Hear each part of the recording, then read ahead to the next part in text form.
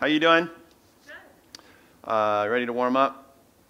All right, roll your shoulders. Here we go. We're in this series on the kingdom of God, the kingdom of heaven on earth, which is the order of heaven invading the chaos of the earth. And we've been talking about various facets of living and ministering the kingdom life on this planet in this lifetime.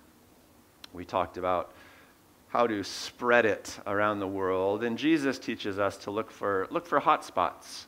You know, it's like you can't control how people receive you necessarily, but as you approach people and sort of offer kingdom truth and power, you can see some people are hot, some people are cold. Search for the hot spots and make the most of them. The way that you increase the kingdom in your life, Jesus teaches us, is to give the kingdom away to other people. If you want to grow as a disciple, you must grow as a minister, period. There's no negotiation on this. As you give it away, you will receive it, right? You don't wait till, you get fat in order to give stuff away. Give stuff away, you get fat. That's the wrong analogy. Strong. All right, there you go.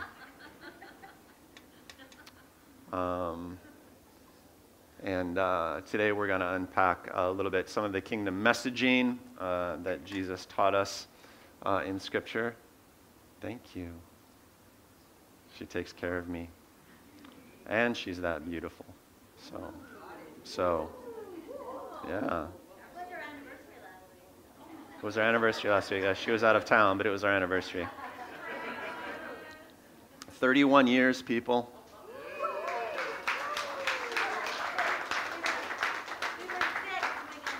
Yes, she was a child bride. It was creepy, but it worked out.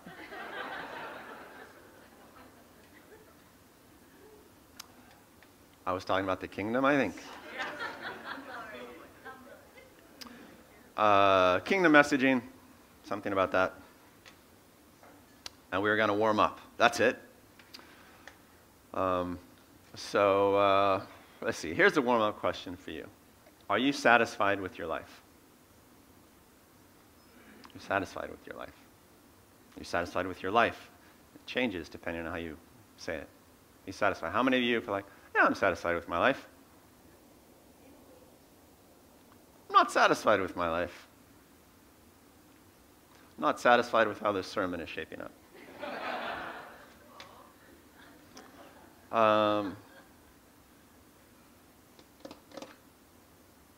I probably should have said, on a scale of 1 to 10, how satisfied are you with your life? Above 5? Above 7? Above 8? Below 5?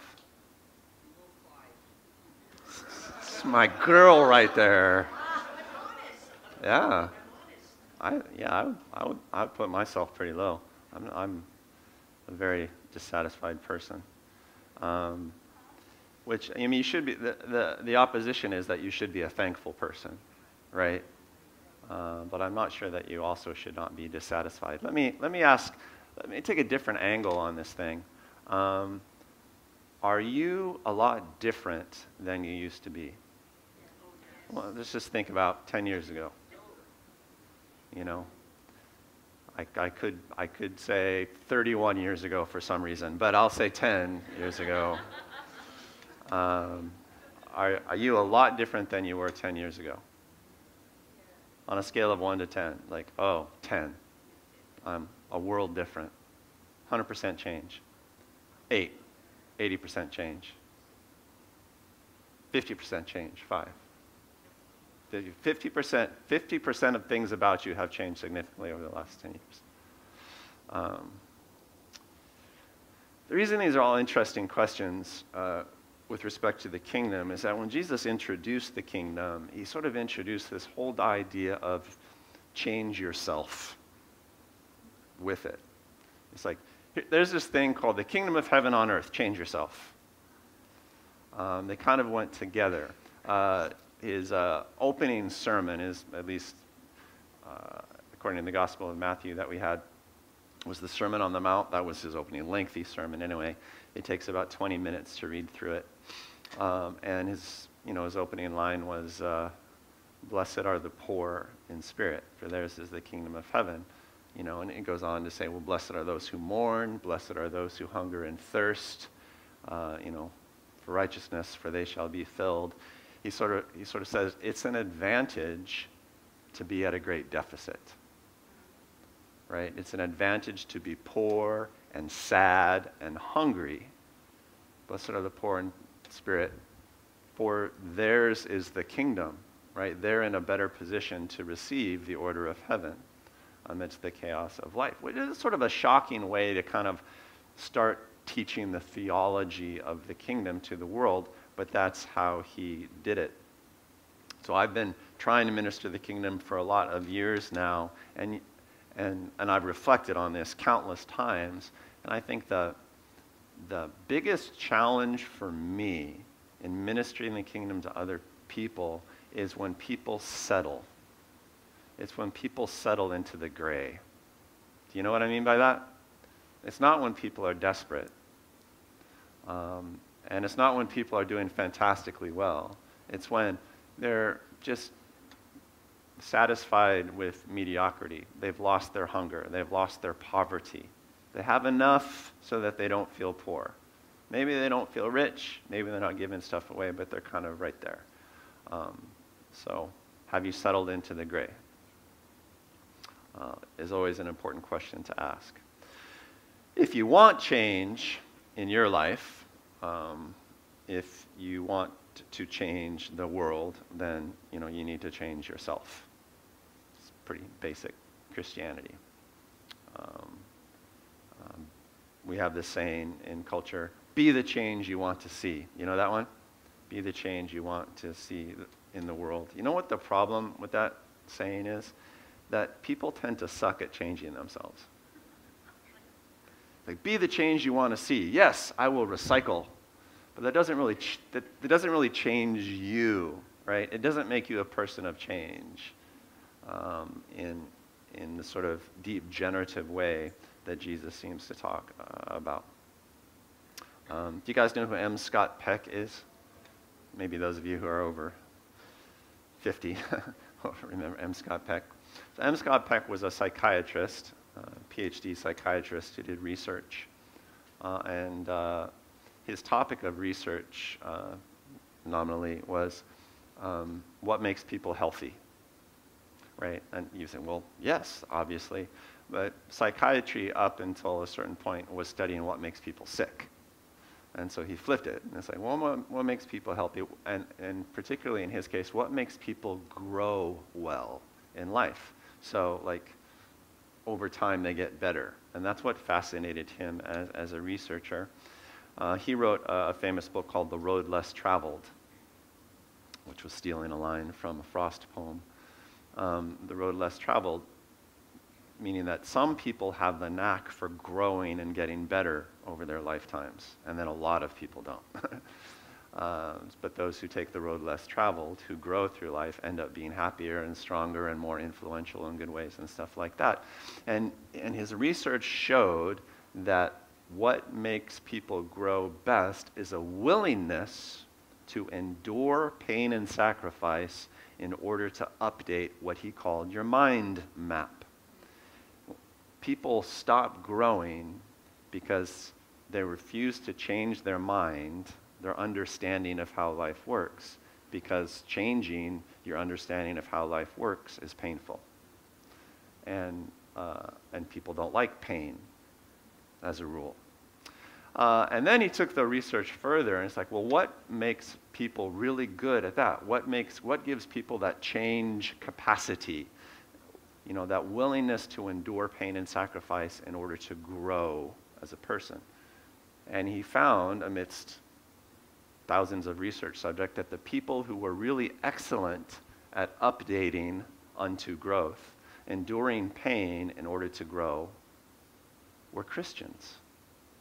He discovered that Christians were fantastic at it, and other people sucked at it, generally.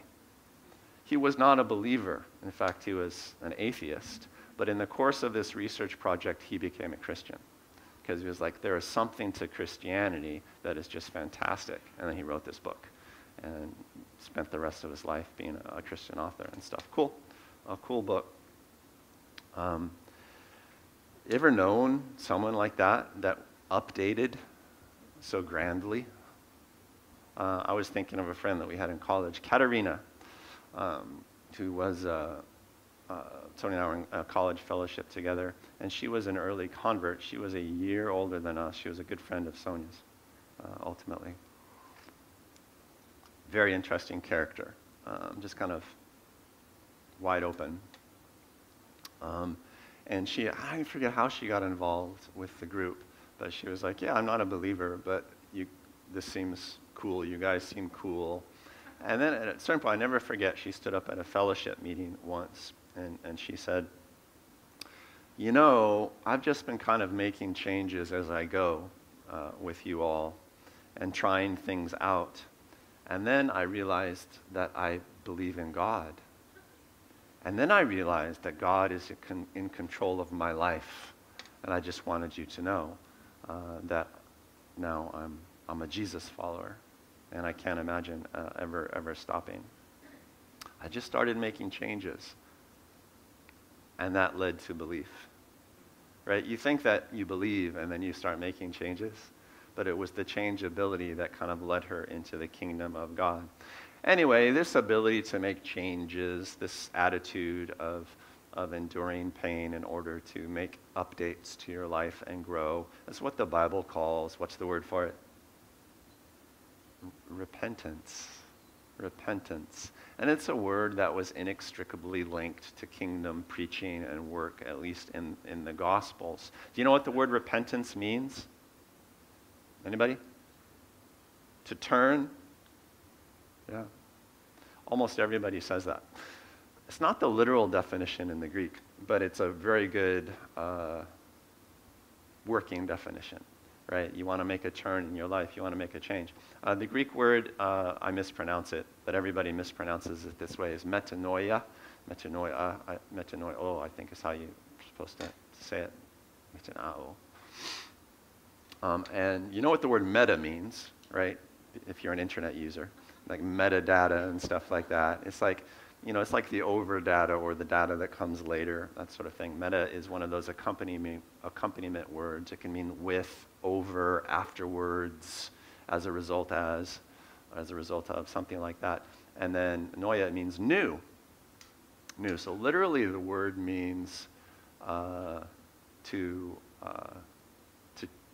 reconsider or to change your mind. Or to consider and to think the thought that comes afterwards.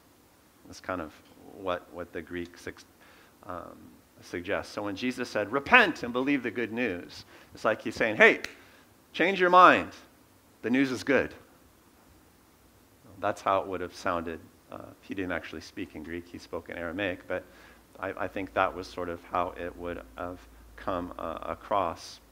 It's like updating software.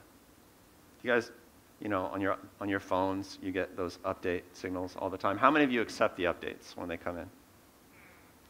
Okay, so like 1% of us. How many of you reject the updates all the time?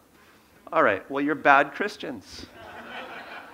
You're bad Christians because repentance means to update, right? And a lifestyle of repentance means to update constantly, be a very changeful person. Update little software updates or occasionally update in a big way when you need it. How many of you have needed big updates from time to time? Big turns, right? And that's where they're like, man, you need a 180 on that. That's where that really makes sense.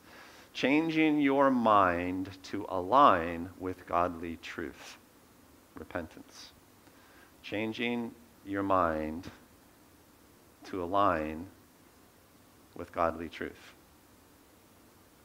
Literally what it means. The presumption, of course, being if you change your perception, if you change your thinking, if you change your mind, you're probably going to change your life, right? You're probably going to follow through on that. But follow through is the discipleship part, Discipleship is follow through. We say it all the time.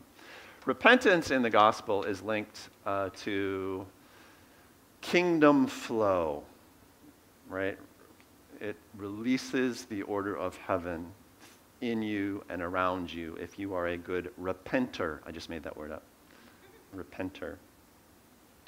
As opposed to repentance being linked just to repenting from sin or getting forgiven. How many of you associate sin and forgiveness with the word repentance? Yeah, I mean, there's a connection there, because if you update your mind, you're like, oh, I shouldn't do that thing. That's an update. I'm going to walk away from that particular thing. I'll call that a sin. I'll call that a harm, and I'm going to leave it behind. Do you need to repent in order to be forgiven? Actually, according to the Gospels, no. But by all means, repent anyway. Repent anyway. But one of the problems that Jesus had with religious people, that he went around forgiving willy-nilly, like in Mark chapter 2. You remember when the guy was lowered through the roof, and Jesus says, be encouraged, your sins are forgiven. And all the Pharisees are like, you can't just forgive. The guy didn't even repent. He didn't even say anything. And it's like, Jesus is like, oh yeah, so you believe that I have authority to forgive. Be healed, paralyzed man. And he got up and walked. Like, forgiveness, getting forgiven by God, super, super easy. Super, super easy. Accepting God's forgiveness might require you to update your software. So that's how that works. Is everybody following? Right? You don't repent in order to get forgiveness. You repent in order that you might accept it and live in it and walk in it, and then you're a new person. Accepting God's forgiveness is, if you were going to define conversion, that might be a good definition. Do you accept what God has already offered you? Yes or no? As opposed to, I gotta get God to forgive me. You have misunderstood God. You have misunderstood God. That's why it's good news. That's why it's good news. Change your thinking. It's not like you don't have to kill a bunch of sheep. You don't have to nail all the laws. You don't have to be a Pharisee to get the order of heaven moving in your life. I've got good news for you. But you probably need to change your software and the way that you understand all of that. And let's get moving. Give it away. It was very presumptive, the way that Jesus explained it. So let's just go through a few verses. Jesus talks about this repentance thing to see how it's linked with stuff, kingdom stuff. I've said this a number of times during the sermon series. The thesis statement of Jesus' ministry was the kingdom of heaven is at hand, but the way he introduces it in various gospels, as in Matthew 4:17, is from that time on, Jesus began to preach. So this was the beginning. Repent, for the kingdom of heaven is near. Reconsider everything. The kingdom of heaven is touchable. So have you considered that today in this place we can experience the power of heaven? Did you come in with your mind geared to experiencing life change and healing and the voice of God and the character of God tangibly, manifestly, immediately, right now? Is that how you came in? Or do you need an update? Or do you need to hit that button and update your software? So that's kind of how Jesus started his ministry. This is what repentance was initially linked to.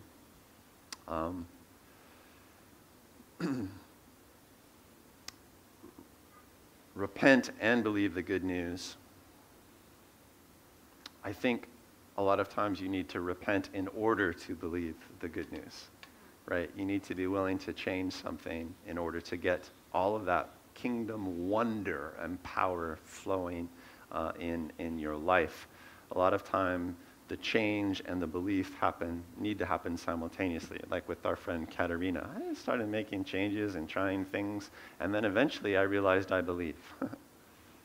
It's like, well, you probably believe in Jesus, but maybe you don't believe that the kingdom is going to happen for you this moment today.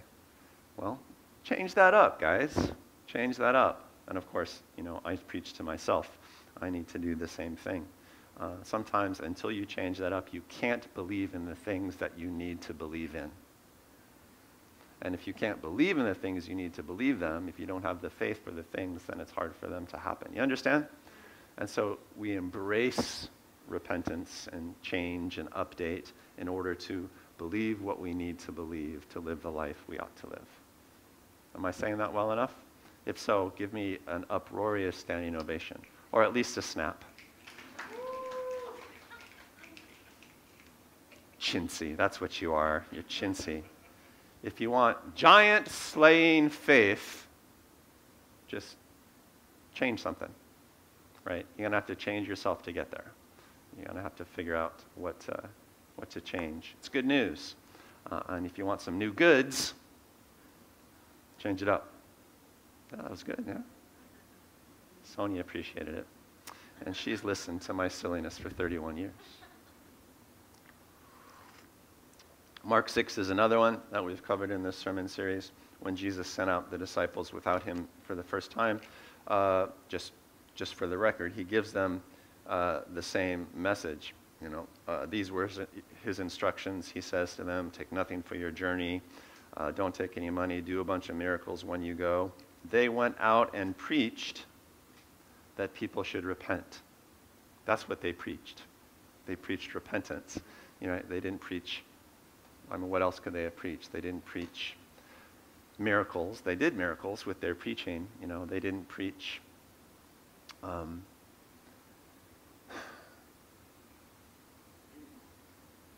history. They didn't preach religion. They didn't preach any of that. They went out and preached that people needed to update. It's like, you need to reconceive of how the universe works. You need to reconceive of how God works. And they drove out many demons and anointed many sick people with oil and healed them. Repentance leads to all the rest, right? And what you're looking for, what you're trying to convince people to do is to kind of be flexible and to change. And once they're there, once they're out of the gray, then the rest of it is possible. That makes sense? Snaps again? And then finally, Acts 2, verse 38, which just shows, is just an example of, now this is the church after Jesus has raised from the dead and ascended to heaven, so the guys are on their own at this point. And Pentecost comes and the Holy Spirit fills the church, and the meeting spills out into the streets, and Peter stands up and he gives his very first sermon ever, and very first public sermon ever, and like 3,000 people come to faith at the altar call, so it's a fairly successful beginning for his preaching career. And the crowd is listening to him explain about Jesus, and they're cut to the heart, it says in verse 37 of Acts chapter 2, and they said to Peter, what shall we do? Okay, now they're open. And Peter replied, repent and be baptized, which was a ceremony of rebirth and new beginning, right? Die and live again. Repent and be baptized, every one of you, in the name of Jesus Christ, for the forgiveness of your sins, and you will receive the gift of the Holy Spirit. So it links to fresh starts, freedom from sin, and empowerment, right? It's like, because you repent, because you are reborn, you know what? You get all of this power as well. All of the power that you have seen in us. So repentance is the gateway to kingdom flow, is basically what the teaching is. I read a lot of history. I read a lot of church history. I read a lot of revival history. You guys know what a revival is. Every once in a while, throughout the history of Christianity, and this is the only faith system on earth for which this is true, that every once in a while in the history of Christianity, there's a revival, like there's this mass movement that seemingly comes out of nowhere, and lots of people come to faith at once. That doesn't happen to any religious system except Christianity. It's a curiosity of history that no one in college will ever talk about, but one of the things that makes Christianity historically unique.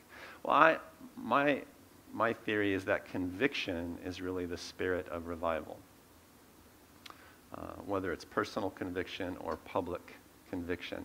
What happens in revivals is that in group meetings, people are struck with conviction that they need to change. That's what conviction is. It's an awareness that you need to change. And then somebody gives them the opportunity, right? And you get acts of repentance. And then power is released. And pretty soon you have a snowball rolling down a hill, right? But it starts with these little moments of conviction. If I had more time this morning, we'd go through some of the history, but you can read up on it. It's really interesting. Here's my experience of what that feels like, I think. I've told this story before, but not for years. I was at a big conference in Anaheim, California in 1991. Sonia and me and a few friends, I got up there. This was before we were married.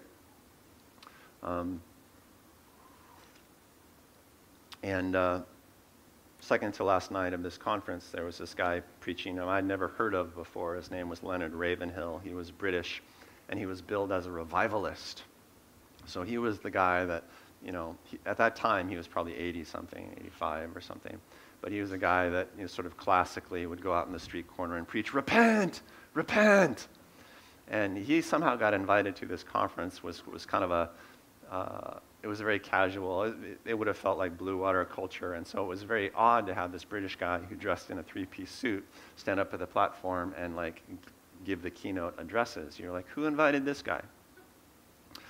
Because that's exactly how he came across. He came across exactly like an 85-year-old revivalist who used to standing on street corners and screaming about repentance. It's exactly how he came across. And he gave a Bible teaching, and his teachings kind of sucked. They kind of meandered around, And I was like, well, God bless you, man. I mean, you've lived your life for Jesus. And I remember he was quoting from the Gospel of Luke by memory. Every once in a while, he would just go off, and he would close his Bible, and he would walk away from the lectern, and he would just quote you a passage from the Gospel. I'd be like, well, he loves that, and obviously he lives it, and it's quite impressive, And so that's what was going on. And I was sitting there obediently and thinking, the church is broad. There's all sorts of different people in the church. And that's probably why he got invited. The tent is broad. And we love everybody, and everybody contributes. That's kind of where I was. And then he gripped the sides of the pulpit, and he started praying for the crowd. And he started praying for the spirit of repentance to fall. And at the same moment, there were 4,000 people in the auditorium. It was a big warehouse auditorium. And at the same moment, 50% of them hit their face on the ground. And I was one of them. I just oh God. Boom. Right on the floor. I didn't even know why I was on the floor. But it was the spirit of repentance. It was the spirit of conviction. And I spent, I don't know how long on the floor, because I did not look up, just getting a rug burn on my forehead, weeping my guts out, and saying over and over and over again one phrase. And the phrase was, it just doesn't matter. It just doesn't matter. It doesn't matter. And what I was saying was, everything and anything I was holding on to in life didn't matter anymore. The word conviction means with victory. So it's like God had victory over all of those things, is what was going on. All I wanted was, and I didn't even know, but it had to do with God. It had to do with the kingdom of God. And I was just like, And then gradually I pulled myself up, and I probably lost 5 pounds of just water. I was down there. And we cleaned ourselves up. And I learned a couple of things that night. One, I learned in reflection. I was reflecting on Mr. Leonard Ravenhill, who passed away fairly shortly thereafter. Is that he ministered the spirit of repentance. Why? Well, because he was all about the spirit of repentance. He was a guy that understood the power of it. I'm not sure he understood everything about the life, but he understood that. And, and you give, so very often, you give what you have invested in, you are resourced in the place where you have made sacrifices and updated. And he had made a lot of sacrifices for this. And so when he ministered repentance and conviction to someone, dang it, it counted. and I have never even since then felt something like that. And I was like, I want to be able to do that. Unfortunately, to this day, I still kind of suck at repentance, but the power of it to make a difference, I respect. I respect it. And I wish I were better at it. I'm trying to grow. And then the other thing was, I told you that half the people collapsed and went on their faith, and the other half did not. And you would think that they were like, oh, well, that's a good thing that happened. No, they were offended. Right? The room was split in its attitude. And my pastor, the church I was attending at the time, was at that conference. And as I was leaving the warehouse, just like, there is a God, And he came up to me and patted me on the shoulder, and he said, before I said anything, he said, Jordan, I'm so sorry for that. That was so manipulative and fake. And this was a good man. This was a good man who had made a difference for a lot of people, and he ran a good church. But he did not receive it. And that's how the spirit of repentance works in kingdom movements. It's like nobody stays the same. Nobody has a neutral reaction. Right? It changes you or you reject it. And because it's so strong, you have to reject it strongly when the movement comes with that kind of power. You understand? Now, mostly, when you're invited to repent, there's not much power in it. And so you don't have to react. But if it's real, you have to react. And you will go on your face, or you will make faces at it. It is a dangerous thing. It's all about change. And it will change your attitude this way, or it will put you in a place of disrespect and mocking that you don't want to be, that you never planned to be, even if you're a good person.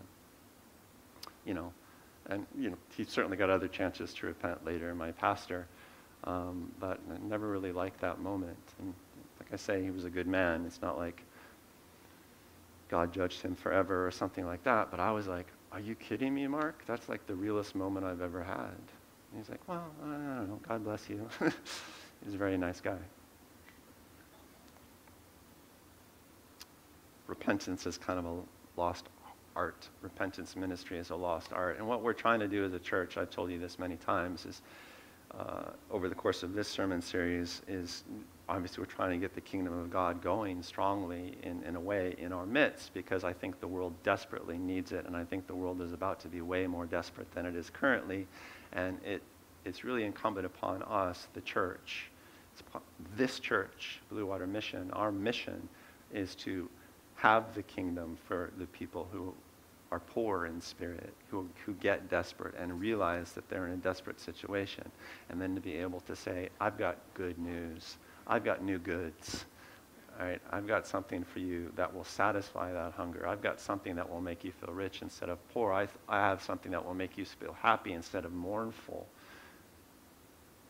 I have an answer for the persecuted. I have power, not just words. I've got change for whatever ails you. If you are sick, I can heal you. If you are oppressed, I can free you in Jesus' name. That is us, or it's no one. Because we are the only source in the world, right? The Church of Jesus has been the only source. And I think we either get revival or we get dissolution, because we've come to one of those points in society where you have to react. And you might think that the message should be a message of great conciliation and gentleness, but the message of repentance doesn't always feel like that. Sometimes the message of repentance is just like, are you ready to change? Right? And you're gonna need to update. You're gonna need to update. Actually, you're not perfect. Actually, you're not perfect just the way you are. Actually, it doesn't matter where you come from. It matters where you decide to go. The message of repentance is a provocation. And I just think we need to get really, really comfortable with it. So I wanted to talk about it a little bit today. Of course, there's a difference between guilt repentance and grace repentance. Guilt repentance is repent from your sin, you terrible person, you. Otherwise, God will be really angry at you. Well, I mean, there is a judgment, but Jesus usually did a grace repentance, which is like, here's a free offer, and it's really good news, and you get a lot of stuff out of it. Update. Please hurry. Please hurry, because the world is deadly and deceptive, right? That's a little bit different. It's urgent, but it's a little bit different. And Blue Water does grace really, really well, right? We do grace really well. High five somebody and say, we do grace well. We're awesome. We do grace really, really well. We do compassion pretty good, right? We're nice people. We also have to do repentance really well. Okay? Yeah. You have to do repentance really well. It's the difference between paralysis and confidence. You know, repentance ultimately brings confidence. So here's my application point. We'll just end on this. And the prayer team can get ready. How do you repent? Like, any of you need to repent? Yes. Yeah? Do you need to? Let me ask the question again. How many of you are satisfied with your life? Did your answer change? Hopefully your thankfulness level didn't change. Have you changed a lot over the past 10 years? If so, you're probably a pretty good, decent repenter. How much do you want to change over the next 10 years? You know, these are great questions to ask ourselves. What is the thing in your life, whether a thing that you're doing or things that you're not doing, that you need to change? The Holy Spirit's pretty faithful, and he'll bring these things up from time to time.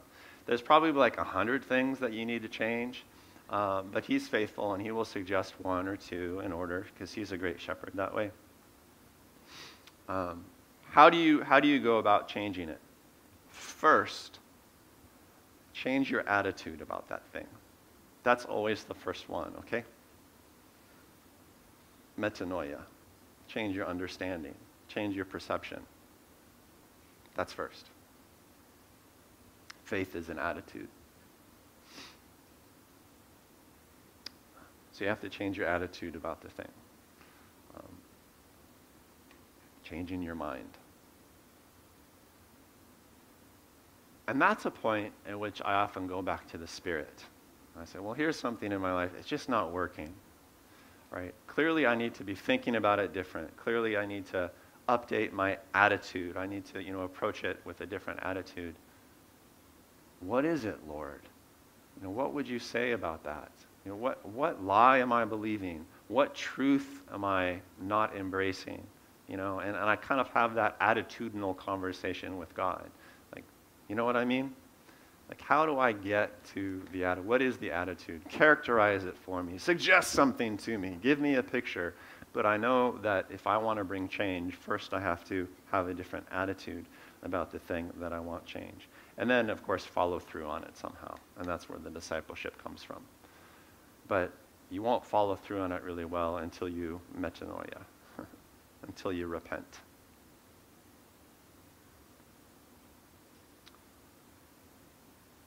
First the mind, then the grind.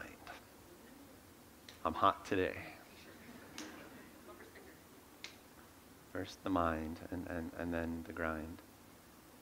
So I've tried to be not very Leonard Ravenhill as I talked about repentance this morning. I haven't pointed a finger once during the sermon, though I'm about to. I'd like to end by calling people's sins out. And maybe not the sins that God will call out, but the ones that really aggravate me. No. But I'd like to. So would you. Yes. Pick me. Let's all do Jameson.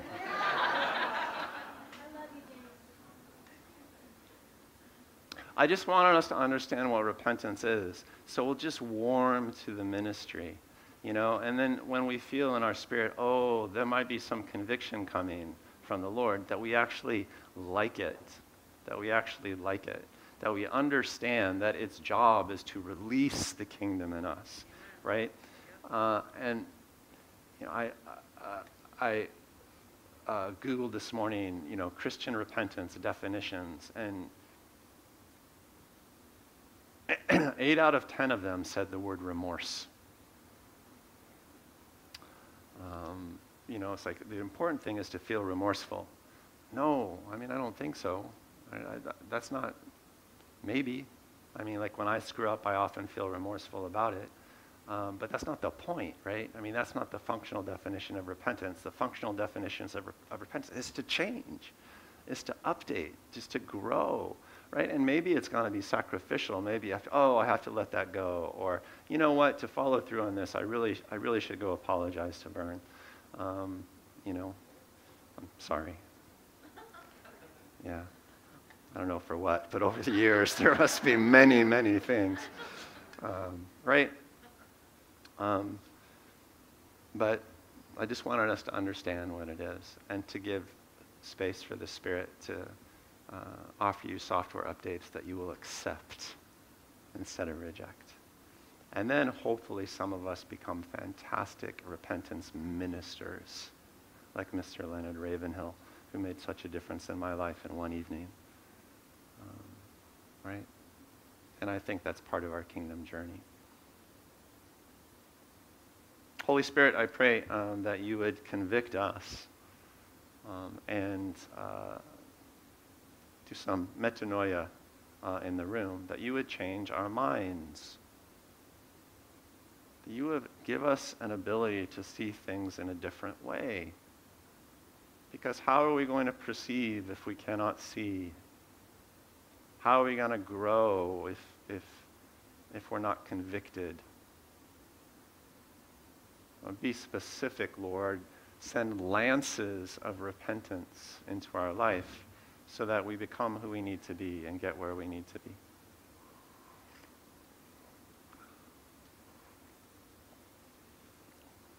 Speak, Lord.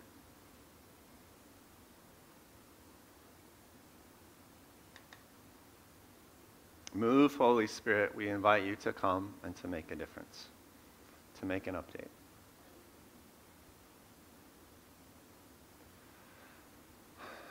I give you permission in this place to be a dangerous God.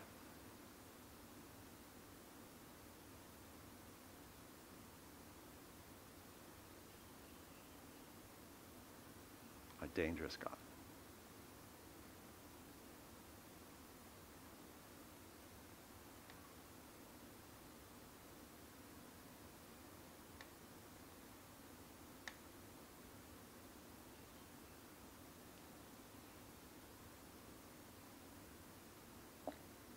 Can I have the prayer ministry team come forward, please? We need to wrap this up and make room for second service and go get the keiki that we have deposited in there. But if the Holy Spirit is dealing with you individually, give it some time and give it some honor. A big chunk of our prayer ministry team is away at a conference. We have actually 2 groups that are away. So you might need some patience or just ask a friend for prayer. I felt like a phrase that we need to carry away this morning is that phrase, dangerous God. He's dangerous. Respect the change that he brings. Otherwise, you'll end up disparaging it.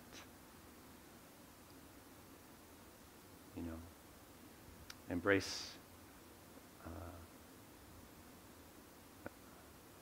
the difference that he can make. Otherwise, you will become boring and disengaged.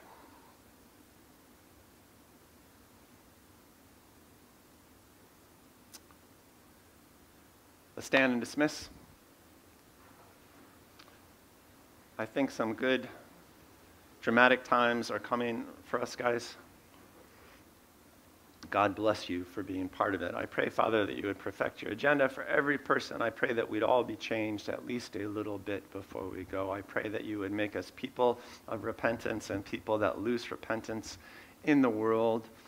We may not be very good at that, Lord, but we submit to it as an object of your discipleship of our lives. We open our hands and our heart to you, Lord. In Jesus' name. Everybody says...